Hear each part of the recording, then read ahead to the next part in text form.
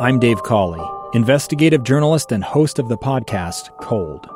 Don't miss Cold's new Season 3, where I look into the unsolved disappearance of Sheree Warren, a woman last seen leaving her job at a Salt Lake City office in 1985. Police cast suspicion on Sheree's estranged husband and boyfriend, but never made any arrests or recovered Sheree's remains. Find Cold Season 3, The Search for Sheree, anywhere you get your podcasts.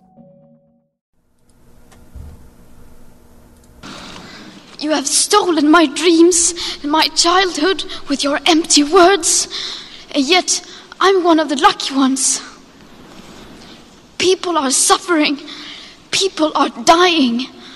Entire ecosystems are collapsing. We are in the beginning of a mass extinction, and all you can talk about is money and fairy tales of eternal economic growth. How dare you! So, hopefully you've heard that before. I'm Taylor Powers. Over there's Deanne Tetzel.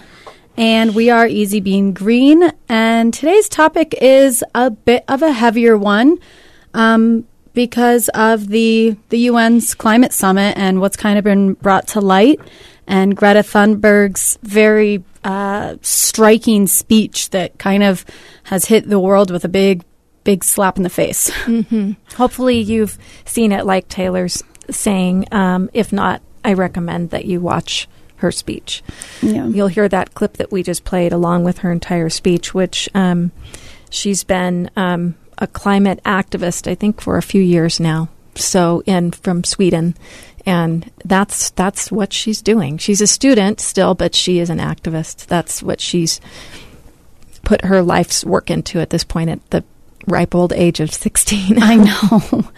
And I mean, it's such a kind of, I don't know, hot button because there's so many young people, just because this specific speech went viral and everybody has been watching it and talking about it.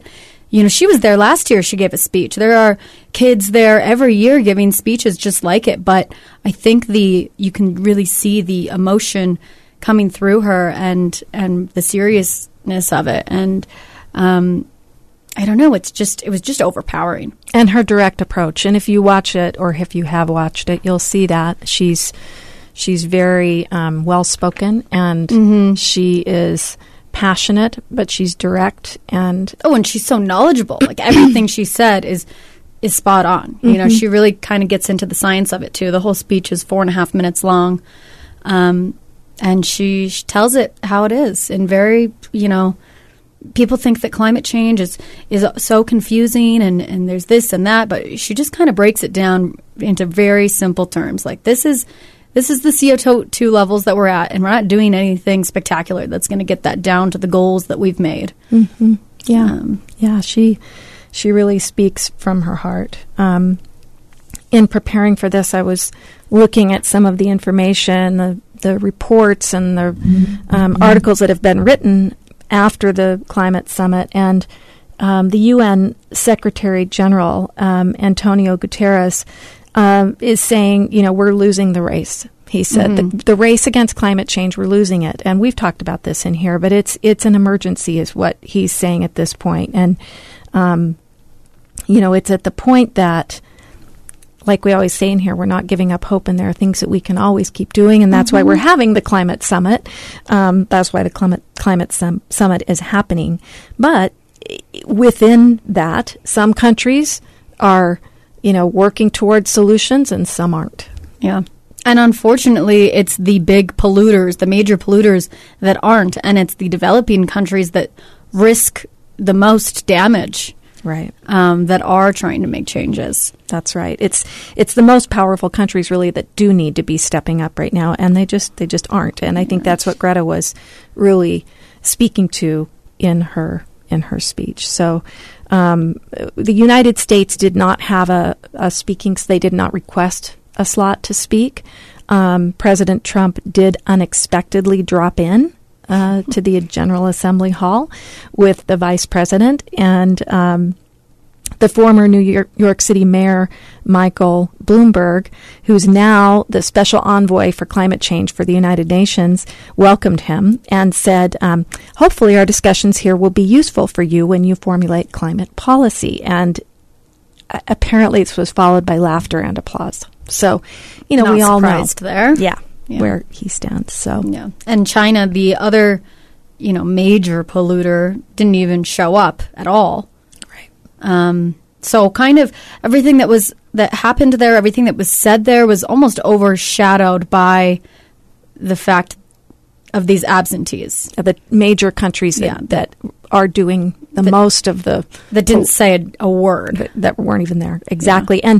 And not only that, but we're going backwards from the 2015 Paris Climate Accord, where the United States was leading other countries in a lot of these efforts. And of course, we all know what has happened there. But the Trump administration has rolled back tons and tons of environmental regulations that were supposed to be curbing greenhouse gas emissions. So it's a sad thing. And I think this is what Greta was speaking to us very, very clearly and emphatically, and from the perspective of her generation, which Taylor's saying she's not the first young activist to be out there, but she's also posted on social media and starting to get her word out there. Yeah, and because of social media, that's really what has made this take off. That, I feel like social media in general gets so much hatred because of its, addictive tendencies and other things. But in this case, it really does help spread awareness for a lot of great causes. Right. And this is why I think climate change has become so, it's been, the world has been educated on it, is because of social media. Because a lot of people don't watch the news or read certain articles or journals, and they only get their news based off of social media.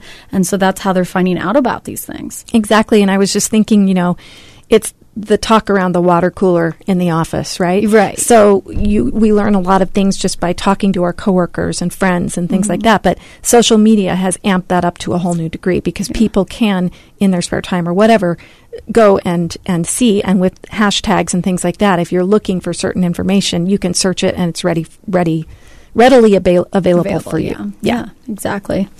And the other thing that Greta's talking about is, which is really sad, which is the part that makes me almost want to cry, is that it's being put on young people, children. It's their lives that are at risk the most. I mean, at most, it's going to be the developing country and the underserved. Like she said, she's one of the lucky ones. And if you're listening to this podcast, you're probably one of the lucky ones too. You're not the one that's at, facing malnutrition and water scarcity and all these other, major, life threateners. Right, that we haven't even gotten into on this podcast. We have really been speaking more to a mainstream audience in a lot of ways. But yeah, you could go on and on and on. And I think, I read one of the things about Greta that she initially started, and I don't have this all verbatim, but after one of the hottest summers in Sweden, where she is from, in 262 years. So it's becoming an emergency, right? The number of another article I was reading talked about, if emissions continue to rise at their current pace, the number of people that will need humanitarian aid just simply as a result of natural disasters could double by 2050. So that affects all of us, whether you're in a socioeconomic higher standing or lower standing. No one gets to escape those kinds of things. No, so it's a scary proposition that people we're having to prepare for the number of natural disasters that are occurring now in our country and that are now looking at doubling in 20 to 25 years. So it's a scary thing, and we have to start doing our part, which all of us, and hopefully our leaders will start to do our part. And I think one of the things we can do is express our views and feelings to our elected officials. Right. Certainly. Yeah, because that's going to be what makes the biggest change. I mean, you can always do things in your day-to-day life, the changes you can make, but the big stuff is going to be trying to get these, trying to get laws changed and change these goals and make them more real, or not changing the goals to make them more realistic, but changing the repercussions, right, to make, corporate and global leaders really hold up to these standards. Right. The 2015 Paris Agreement, their goal is to hold the temperature rise to at least 2 degrees Celsius above the pre-industrial era. And based on a new UN analysis, we would have to at least triple our commitments to be able to meet that. I was looking at that as well, and the World Meteorological Organization on Sunday released a report and saying, looking at the 5-year period between 2014 and 2019, it's the warmest 5-year period on record. The emissions are at record highs. The emissions of carbon dioxide, the seas are rising.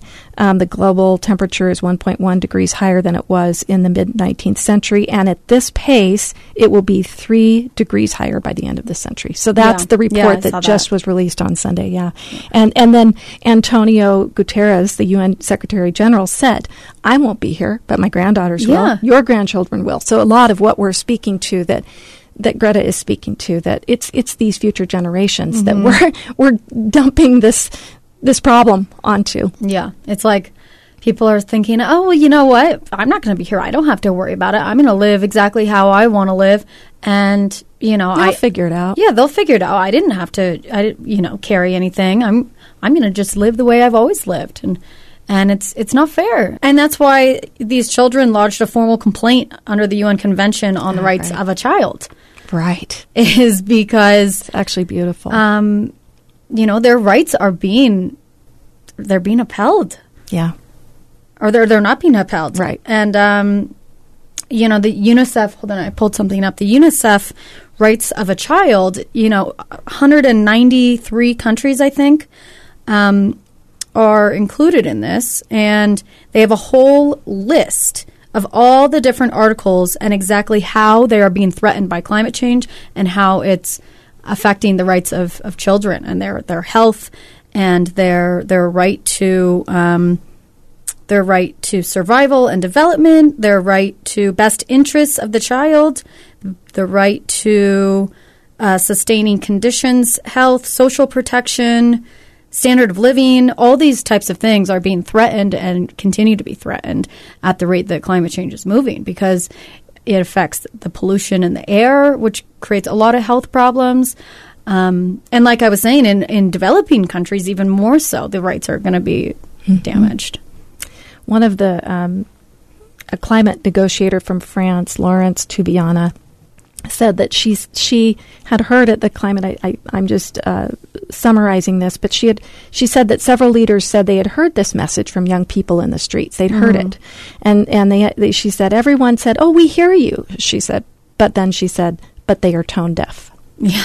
So they're saying out of one side of their mouths that they're hearing these young people, these young activists speaking up, but apparently they're hearing it, but they're not able to hear what it really means, and then do anything about it. And there's a lot tied to it. It is the money, it is the economies, it is all of those things, and yet none of those things are really going to matter if we kill our planet. Yeah, I know. It's like maybe think about economic growth after we talk about getting the planet a little bit healthier to ensure that we're going to actually be there to see that economic growth. That's right. So it's a big old mess, isn't it? It's a big mess, and it's a heavy topic, but it's something that we can't avert our eyes to or pretend like isn't there anymore at this point. And I think I said when we first started this podcast that I remember when I first heard about global warming in the 80s, and it was scary to me then. And here we are, 30 some odd years later, and it's not only a fact and true, as so many people have tried to say it for all of these years. Oh, well, global warming, this, whatever. But it's alarmingly amped up and happening faster than I think we ever could have anticipated. So, and I think a lot of people, they are blind to it. They just shut their eyes, they close their ears, they don't want to hear it, they don't want to accept it as reality.